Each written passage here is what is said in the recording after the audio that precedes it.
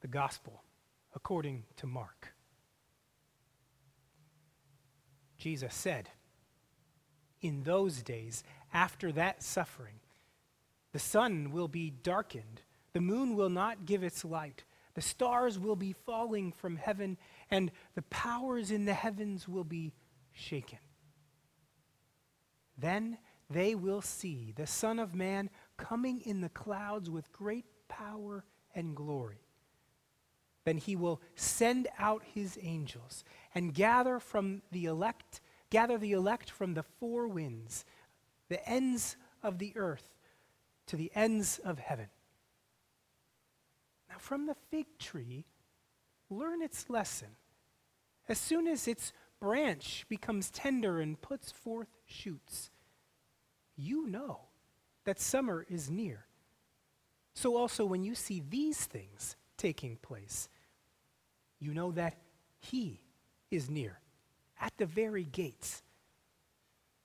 Really, I'm telling you, this generation will not pass away until all of these things take place.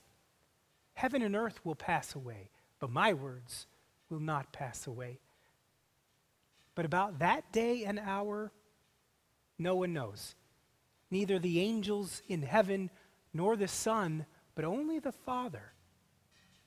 So beware, keep alert, because you don't know when the time will come.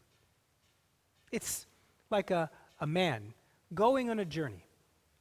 When he leaves home, he puts his slaves in charge, each with their own work, and commands the doorkeeper to be on watch.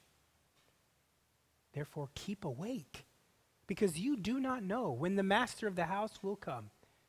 In the evening, at midnight, cockcrow, or at dawn.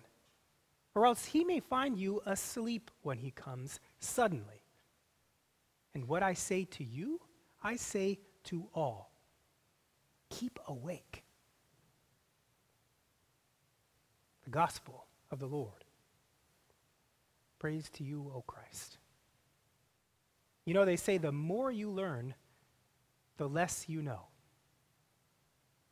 Something about how much is unknown, how much is unknowable, and how little, how small is our human understanding.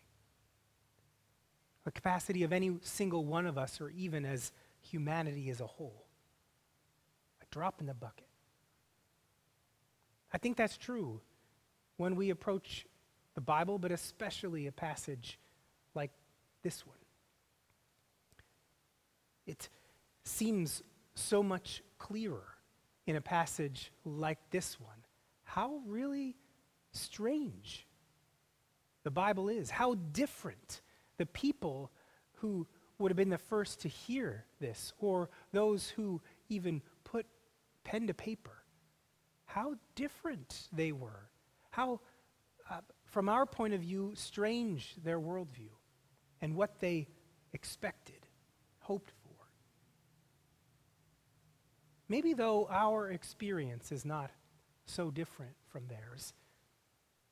I mean, the people that Jesus was talking to, or the people that this gospel was written to, had experienced great traumas and great uncertainties in their own lifetimes. A lot of these words that Jesus speaks are not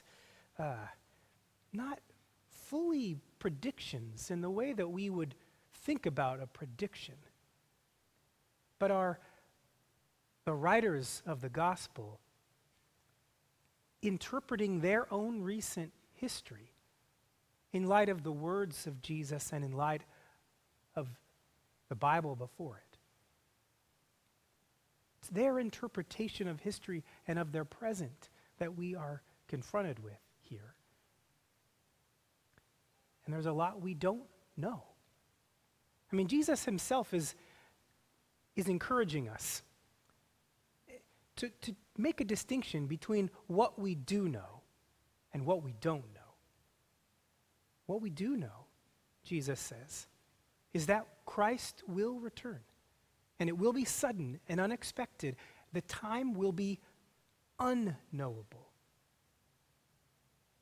So don't let the anxiety about that future or a delay in Christ's return pull you away from your work.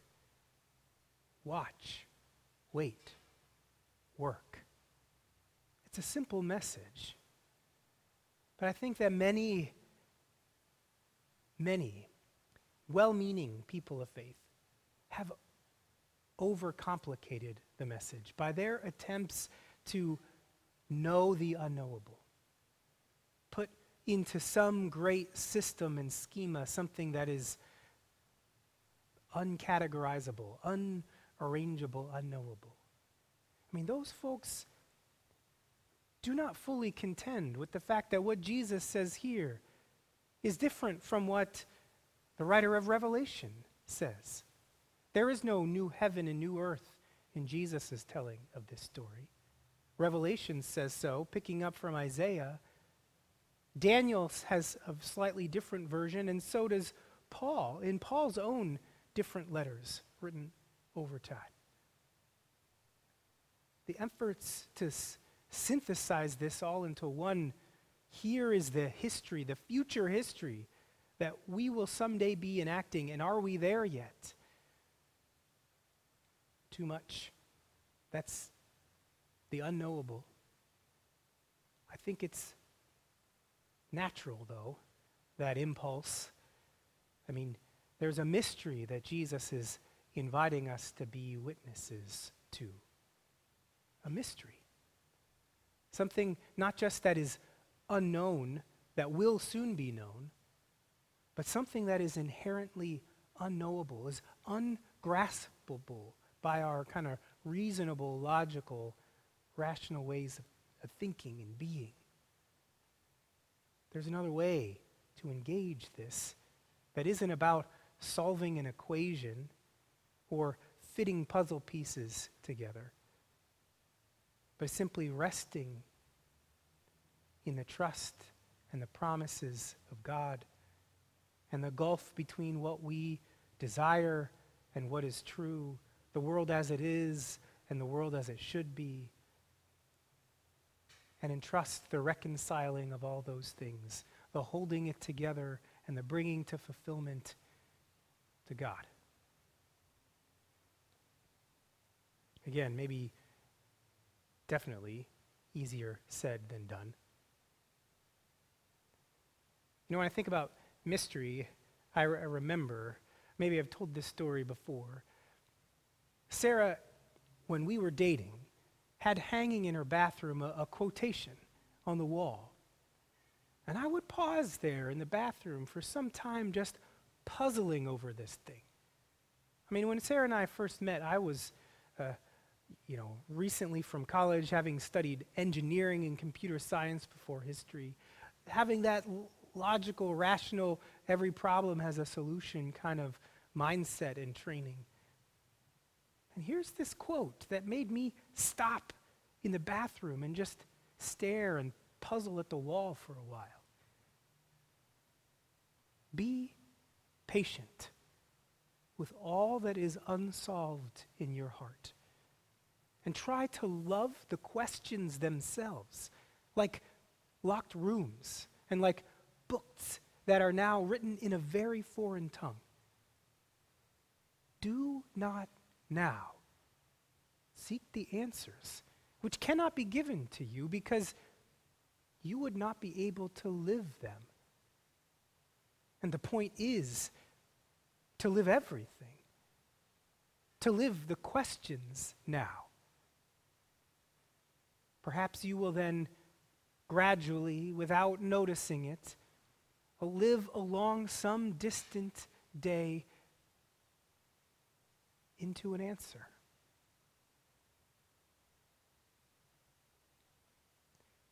I mean, the mystery that I was experiencing in falling in love with this woman somehow resonated with me with this mystery of this unsolvable puzzle of a quotation, which unlocked in me all of the unsolvable questions and desires and realities of life, which opened me up to receive a strange story that Jesus tells about some future end of the world and his return.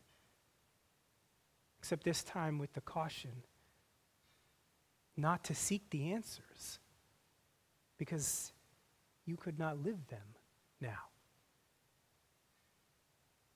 I mean, part of watching and waiting and working, I think, involves that being patient with all that is unsolved in your heart. Being patient with all that is unsolved in our world. All of the doubt and the chaos, the not understanding, the disappointed expectations, the wondering why, even the joyful surprises and unmaking sense of falling in love itself. Jesus is inviting a kind of a patience that is expecting that Jesus will show up, that we know. When? We don't. In whom? How? We don't know. How it will satisfy us, what it will be like, how we will be changed, how this world will be changed. I put that all into the unknowable category. The unknowable and yet somehow experienceable. These are things that we taste and touch in worship, in the singing of hymns, in the gathering with other believers, with the sharing of communion. And now that these things are missing, there can feel this great yawning void. I mean, that great yawning void is something that the people that this gospel was written to understood very deeply. I mean, in the recent events, the just on the last episode version of this gospel, these people had known an utterly devastating war between Judean rebels, Jewish rebels from the Roman Empire, and ultimately the destruction of Jerusalem and the destruction of the temple, which was the center of religious life. Even for Christians, this destruction was a huge, traumatic shock. I mean, we can maybe imagine it in the traumatic shock of no longer gathering together, of worship disappearing and going on online, on the internet, on a video. I'm on your TV. I never expected to be a YouTube star. These traumas are known. They're unknowable, but they are known by others centuries ago. And Jesus himself and the writers of this gospel spoke the best grace that they could, the best encouragement and love that it's hard now. But it will end. Christ will return and will gather all of the scattered, will find all of the lost, will heal all of the wounds, will restore everything. Healing and reconciliation and joy are the future. It will show up in the present. Watch for it. Wait for it. Work for it. Doing all of those things knowing that ultimately it doesn't depend on you, but depends on the one in whom we place our trust. So maybe during this Advent, start to imagine what the end of this pandemic will be like. We don't know exactly when it will be.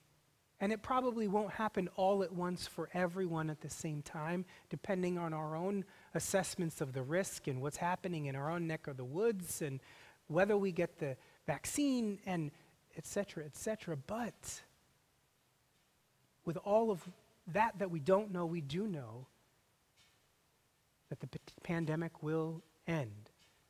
We will gather together again.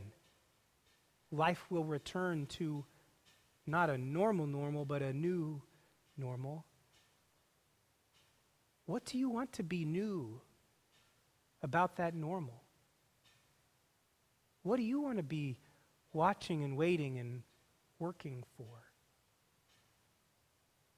What have you learned that you want to integrate into that new life and that new normal? And what do you need to start doing right now to make sure you are ready to hit the ground running when it all finally ends and the new begins? I mean, I'll share a little bit more about this in my newsletter article for December, but I am just all the more appreciative of the people in my life who I am separated from.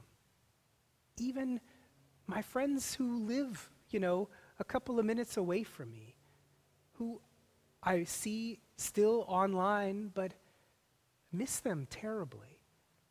I've come to appreciate how my very survival as a creature depends on these connections. And I want to be committed to strengthening those connections, not just with the people I already know, but to be part of a world and part of a church that is strengthening those connections all the more. Jesus promises that when he returns, there will be a great gathering. So some of the work that I want to be about is gathering here and now, preparing for that great day when we finally can gather in person. And the watching, the waiting, that's what balances out the work that helps me know it's not completely up to me, that I'm not the only one in the world working towards that end, but there is a great Jesus Christ who, long before I was born, began that work, continued that work that was begun in creation, and long after me will be doing the same. Around tables like these, tables like yours, in neighborhoods like the ones that we live in and work in and go to school in and drive through. Watch. I'm going to be watching for how gathering is happening. I'm going to be waiting for that day of great regathering. I'm going to be working for that end of gathering people. What are you watching for, waiting for, working for? Let these 4 weeks of Advent be that time of discerning, of beginning, recommitting to that work for the sake of the great and glorious day of the return of Christ our beloved. Thanks be to God.